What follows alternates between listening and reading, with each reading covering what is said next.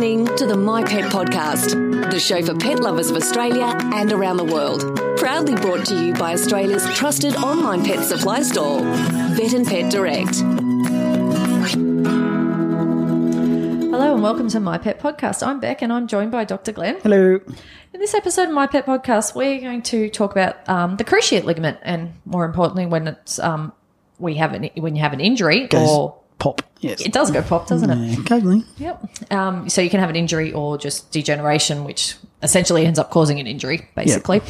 And we're going to talk about what that is. It's cruciate injury ligament damage is actually one of the most common causes of hind leg lameness in dogs, isn't it? Yes. So it's quite common. Yep. So Glenn would see a fair few of them. So Couple a week. Yep. Couple a week. Yep. Well, I didn't think it would be that many, but that's all right. Couple a week in my little one vet practice. Basically. That's right.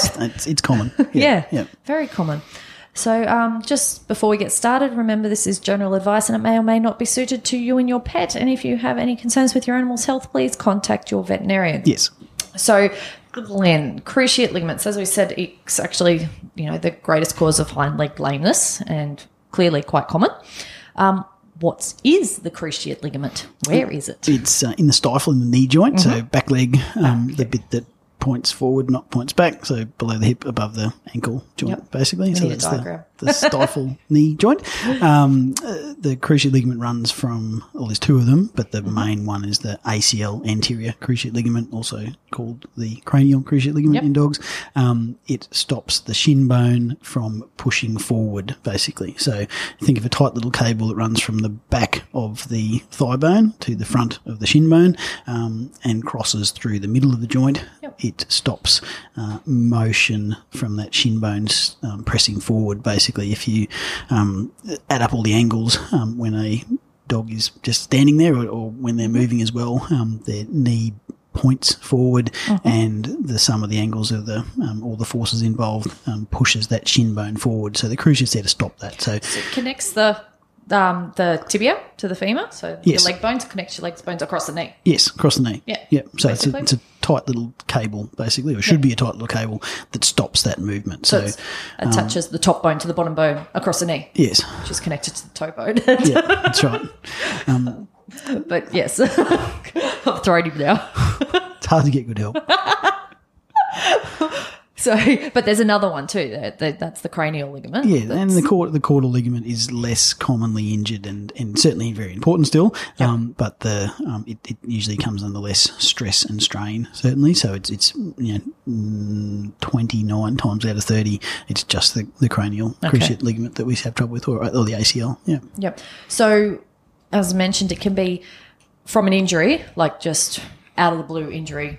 Pop goes the ligament. Yeah, look, we think so. There's no one to do research on it. Essentially, like there's no massive studies on arthroscoping the joints of dogs that haven't done their cruciate ligaments yet. So the only joints that we look in are ones that have already got substantial problems. And some of those pets will have significant degeneration of the ligament, but haven't actually hasn't gone pop yet. A lot of dogs will present as they haven't had any visible or noticed problems until they just pull up three-legged lame one day and they stay three-legged lame for a couple of days or a week or two. And if you don't intervene and go to your vet and get them sorted out, a lot of them will improve somewhat. And over a week or two, becoming a month or two, the level of lameness will improve. Not to 100%, but then they get worse again.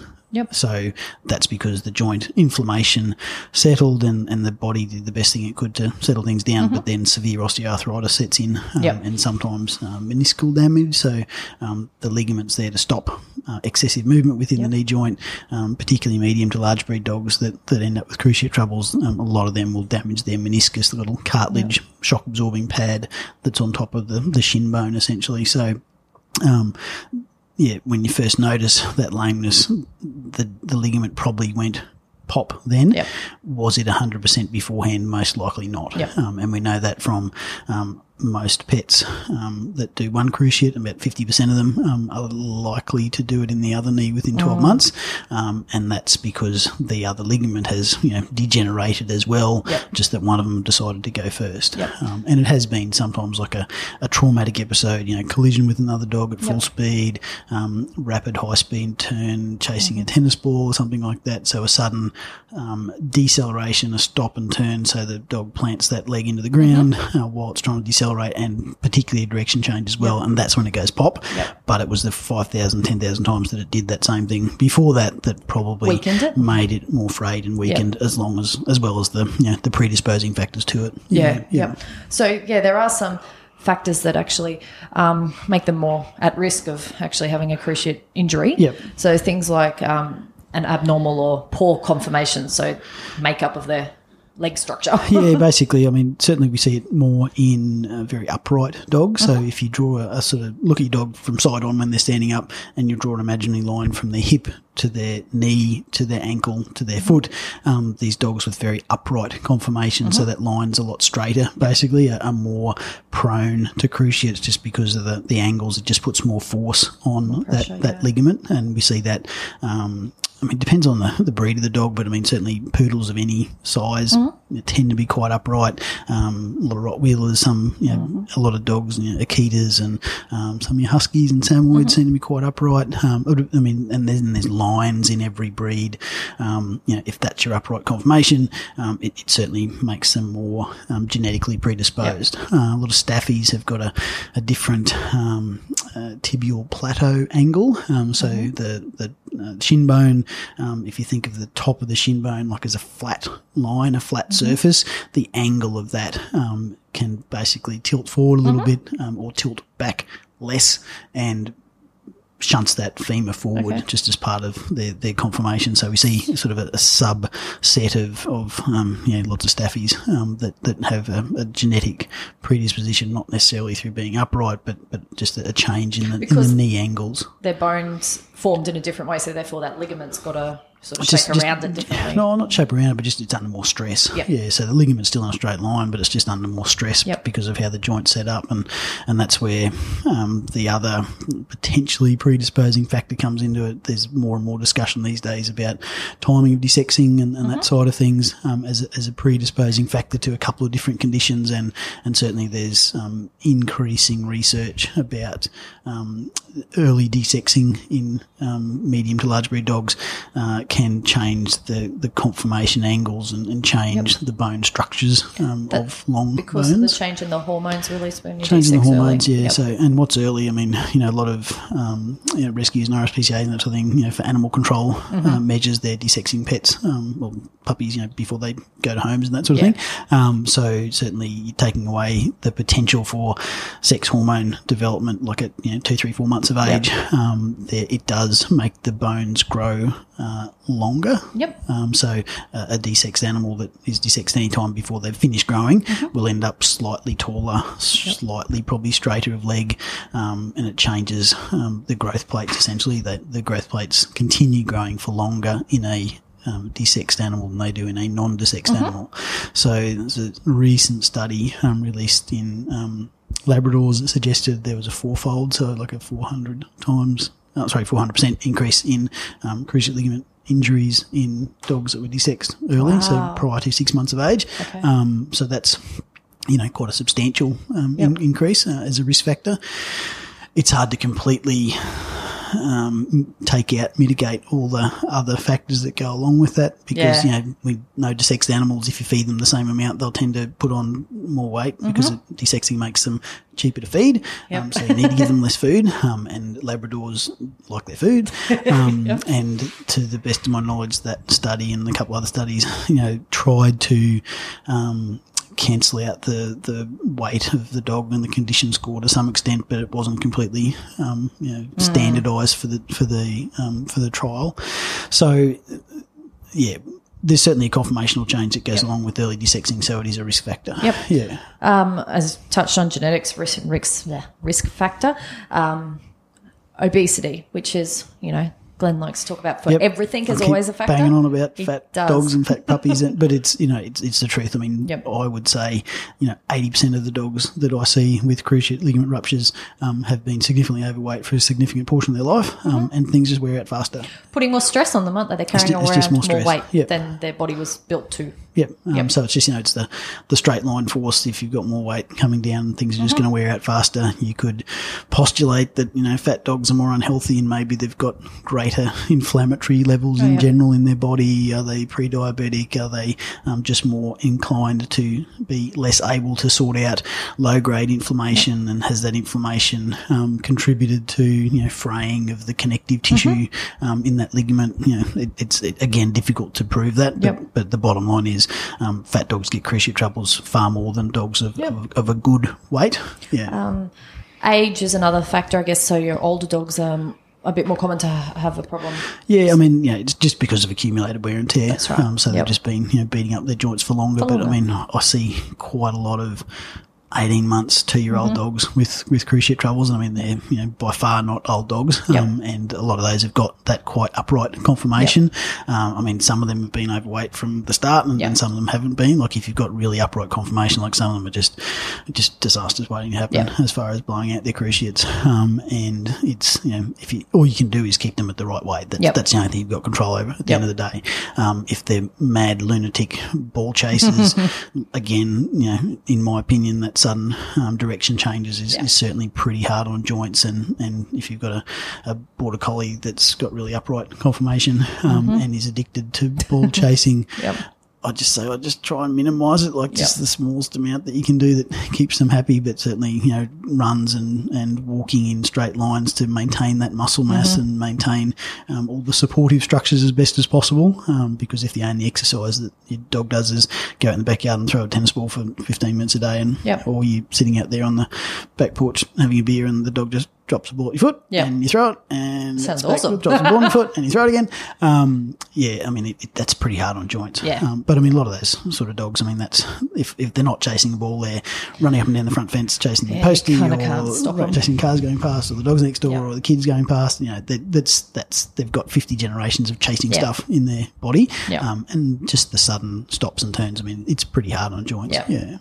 And osteoarthritis is also a bit of an underlying factor. That can affect it. And then again, chicken and egg sort of stuff. So if you've got fraying of the ligament, and some dogs will stretch the ligament, and so it doesn't go twang, doesn't go from 100% to 0% function in 2 minutes. You can get some of these dogs, they'll stretch the ligament and cause some troubles, cause some instability, cause premature arthritic change, and that makes the joint more inflamed, and that could contribute to further degeneration down the track. But if you've got arthritis in the joint, it certainly doesn't help things.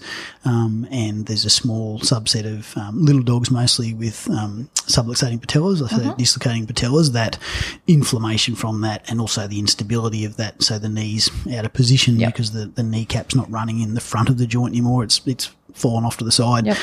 That certainly increases the load on the cruciate ligament. We see quite a lot of small breed, bent-legged Jack Russells and Fox Terriers and Shih Tzus and Maltesers that blow their cruciates, often sort of secondary to some patellar dysfunction. And again, little fat dogs, big fat dogs. It's a problem. So a lot of the time it's really clear that your dog, well, most of the time when they pop their cruciate, they just basically go from a 4-legged dog to a 3-legged dog, don't they? They hold their leg up. It's really, really painful. It is. That's right. And it's confusing to some people because it's not painful to touch. No. So the dog's 3-legged lame doesn't want to bear weight on it because it hurts to bear weight on it.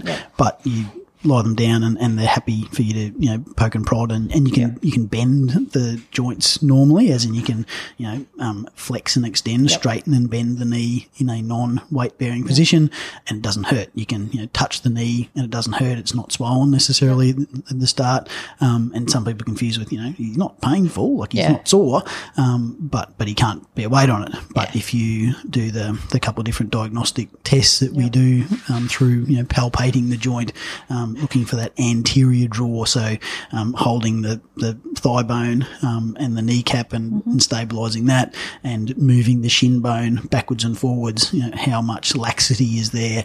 Is that painful? And a lot of time you don't do that too much because it's bloody painful. And if you've got a dog that's got discomfort on the start of that draw sign, I mean, most of the time I recommend, we'll give them some pain relief, we'll sedate them to get them more comfortable, so we can assess the degree of movement that's there, because they usually look normal on an X-ray, other than secondary change, and sometimes like there's a swelling or effusion within the joint, so you'll see that on an X-ray certainly. But the actual bone, apart from the shin bone being further forward, there's no fractures, there's no other diagnosable symptoms on an X-ray. It's basically how much movement is there. So you'll have 5 to 10 to sometimes 15 millimetres of movement on one side, compared to 2 to 3 millimetres of movement on the opposing joint on the other side on the same dog. And all dogs are different. Some dogs are really floppy dogs and they'll have more movement, but again you compare that to the other side and it's significantly less. So that's really the first diagnostic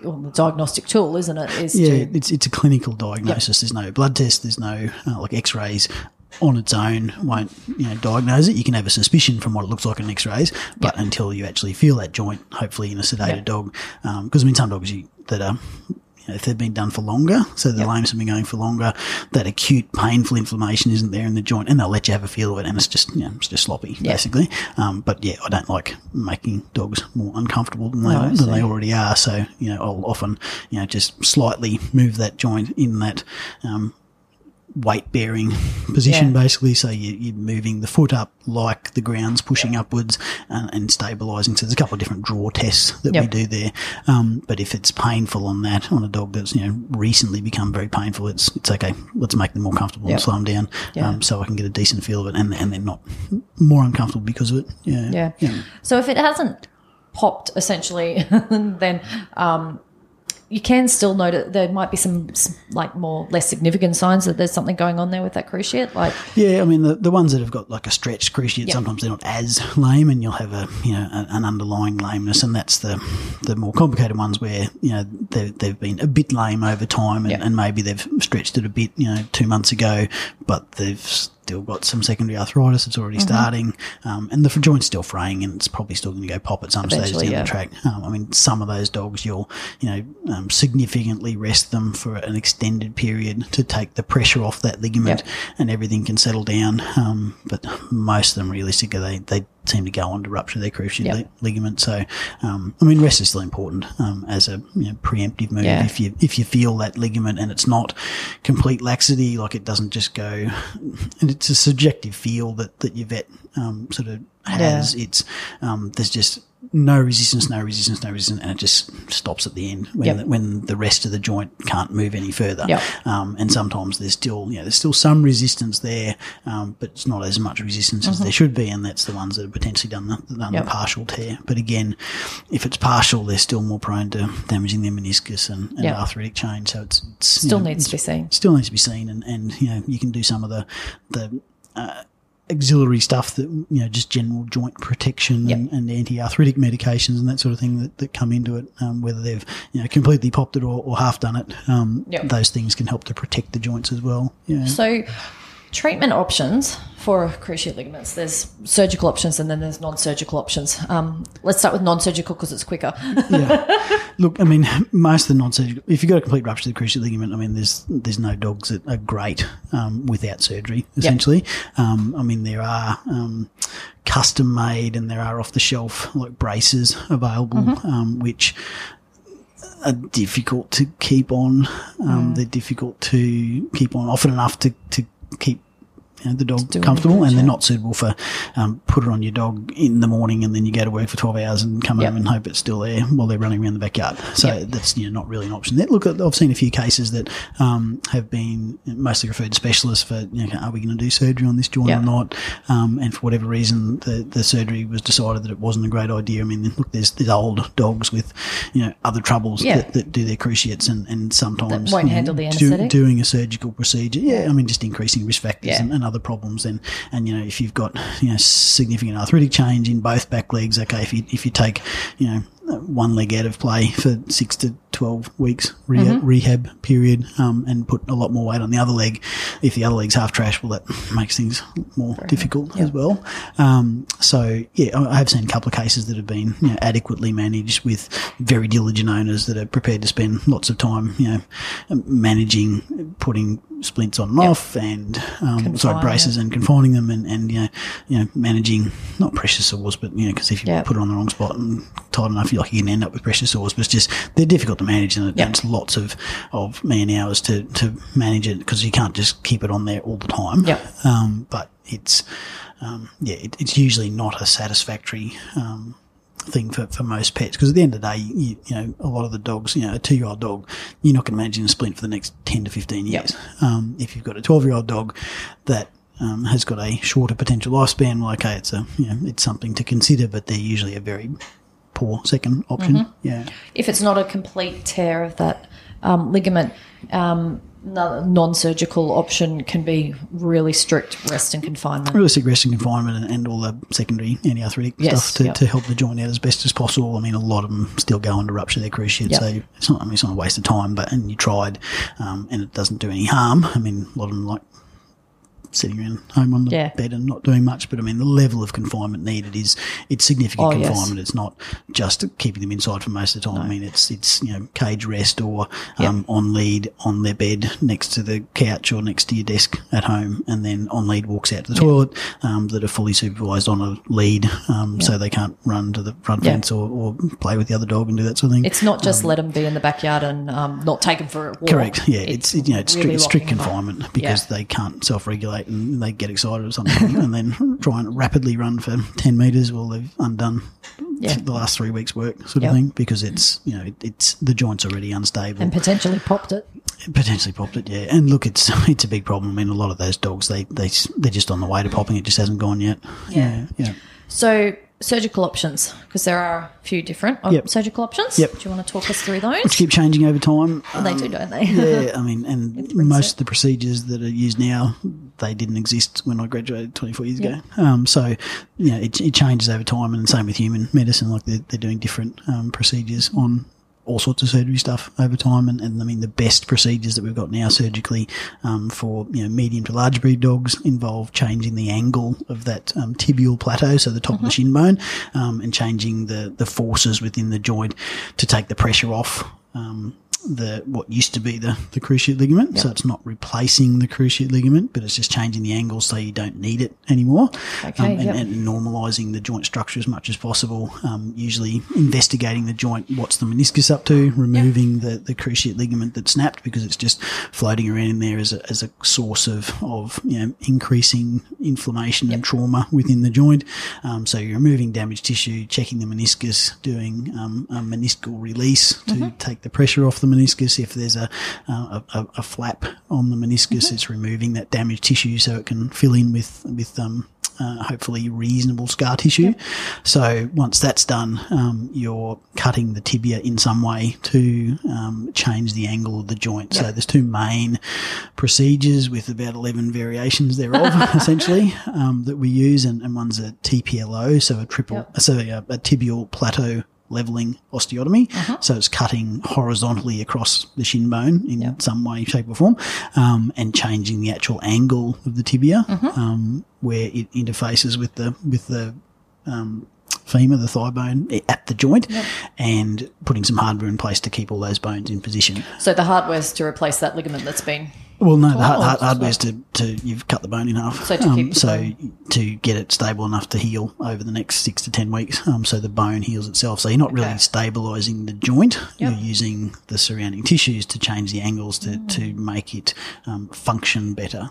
So we'll put up some photos probably in the bits and pieces on social media for this, and there's a link on the website as well, with the blog post for the cruciate ligaments. But there's a fair bit of hardware involved in some of these procedures, like the TPLO. There's a plate and a few pins or screws involved in changing those angles. And the other main procedure, which has sort of gained a bit of popularity in the last couple of years, is a TTA, so a tibial advancement procedure where you're cutting the bone vertically and using where the patella ligament joins the top of the shin bone, and actually cranking that forward and putting some hardware in place that uses essentially the patella to pre-tension the joint through changing the angle. So some of that's a titanium cage, some of it's another plating procedure. There's an artificial bone graft that the New Zealand company's making to drop in there to crank that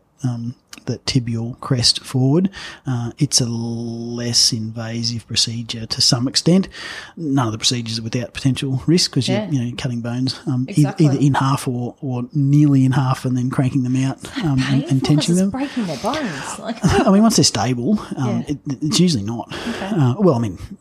It's a traumatic surgical procedure, so they're on really good pain relief afterwards. But it's more so, okay, we've got to keep them confined for the next 6 to 8 weeks to get these bones to heal, because we've gone from a joint problem that was very painful to now I've cut your leg in half, and we've got to be confined enough to allow that to heal. And a lot of them are quite comfortable after 10 to 14 days post-surgery once the post-surgical bruising, etc., resolves. And that's the time that the bones are the weakest because they're partly healed, but it doesn't go from cut to gets stronger and stronger from there. It actually gets weaker for about a fortnight because the bone's working itself out where it needs to go and be.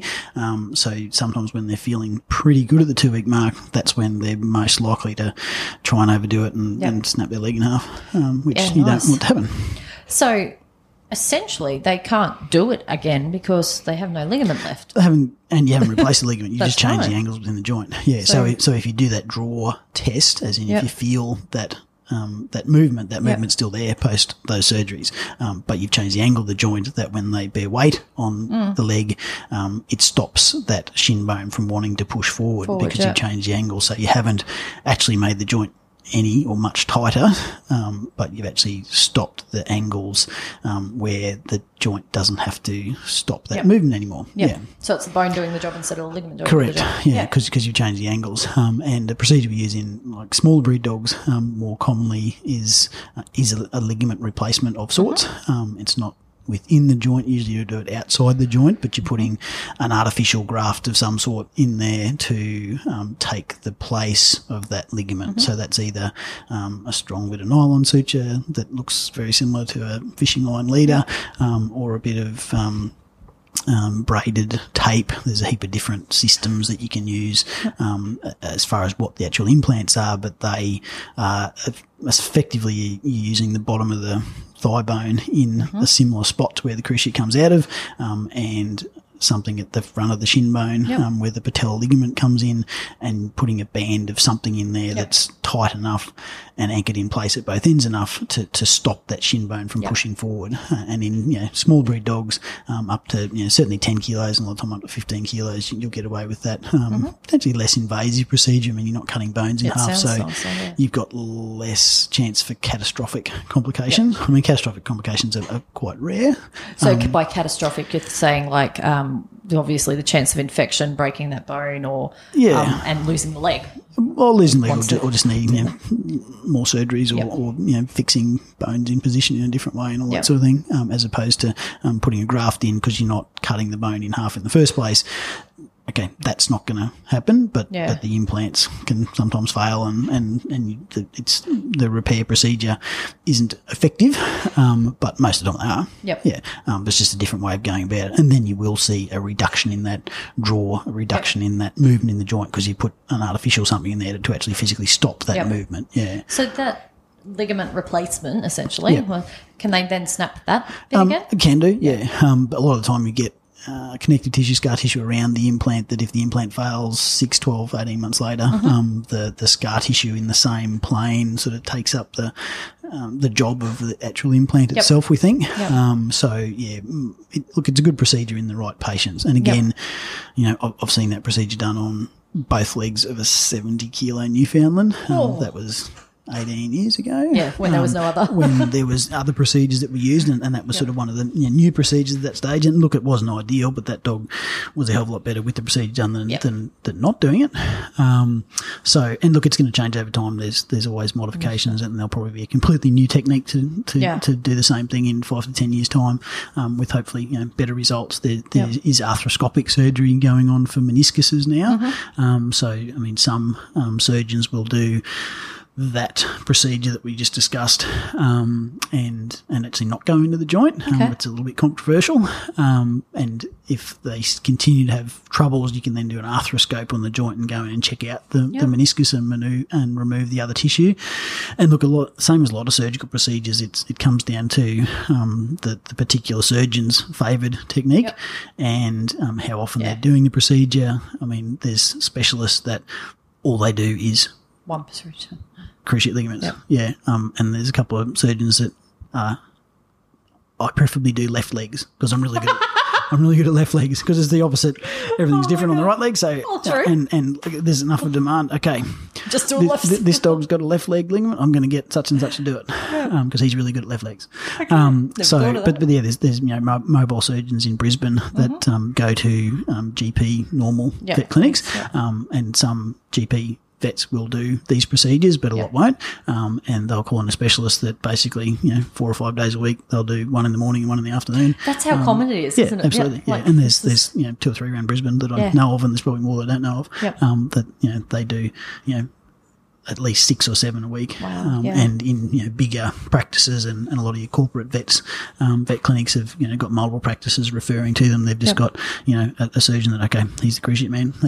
He's got 6 or 7 clinics referring their cruciate cases to him, and he just lines them up all week doing cruciate surgeries. Yeah. Is it more common in your bigger dogs than your smaller dogs? Tends to be, just because of weight and conformation and I mean size and strength of tissue relatively certainly comes into it. But I mean, I see quite a lot of those, little bendy-legged dogs with the patella troubles. I see lots of Maltese and Shih Tzus and little fluffy dogs that, again, weight's a big problem in most dogs that I see, unfortunately. But there's medium to large breed dogs are conformationally prone. I mean, there's your working style dog catalogues, Kelpies, that may or may not be fat, that just like racing around like lunatics and doing lots of high speed turns that blow their joints out, and little dogs that tend to have the patella troubles that makes them more prone to it.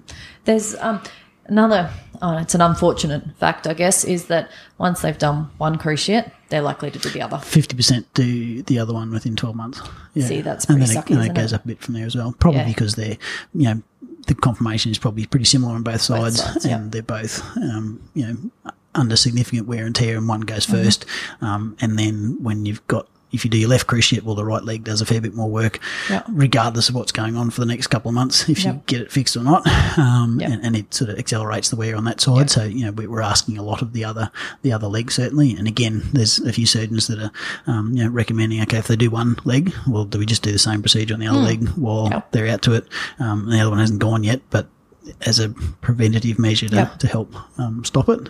And I guess again, that's not that common, but there's a train of thought that the other one's going to go anyway. It's probably under stress. Do we go and have a look at that joint and investigate it with an arthroscope? And if the joint's already a bit trashed, go and fix it before it happens. It's only one lot of surgery, one lot of rest period after. It is. I mean, some of them, again, large dog, if you cut both their bones in their back legs, it's more complicated as well. So there's different surgeons with different lifetime experiences and what results they get. Yeah, the TTA surgery, which is one where it is less invasive for the bony structures. I mean, you're not destabilising things as much. There's quite a few dogs get bilateral TTAs, and realistically, I mean, some dogs, they've done one. You're arranging finances and the surgery on the first leg, and they pop second one, and they've done them both at the same time. So then some of those get both fixed at the same time as well. Yeah, it's just such a common thing to happen. It is, unfortunately. And look, and it's becoming more common. And, is the desexing side of that part of it, potentially?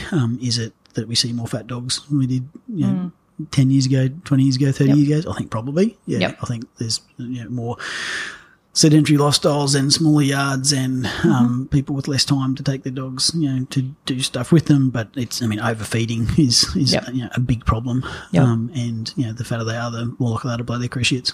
As well as have a whole handful of other health issues.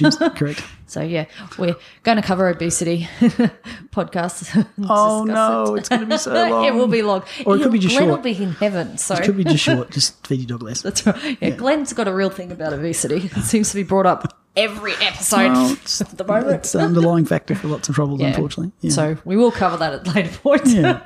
But, so that's basically the cruciate ligament. Yeah, it's just, again, you've got the dog, you've got, the only thing you've got control over is diet and exercise. And it's, there's some exercises that are a risk factor, but not doing exercise doesn't help either. That's right. And diet is just most of the time less food. Have them on a balanced diet that is as least inflammatory as possible. And if you've got any sign of joint disease, preemptively getting in there with your fish oils and joint supplements and injections through your vet that help to improve blood supply to cartilage. Your arthritis treatments. Arthritis treatment plan. It can make a difference. And if you've got a suspicion that your dog's, obviously if it's 3-year laying, it needs to go to the vet. Yeah, exactly. Yep. So basically that's all we can tell you about the cruciates. That's cruciates. A bit of a bugger if you've got a problem with it. It's just so common. It does my head in. Yes. Yeah. Well, that's all we got. Thanks for listening, guys. Thanks, guys. Bye.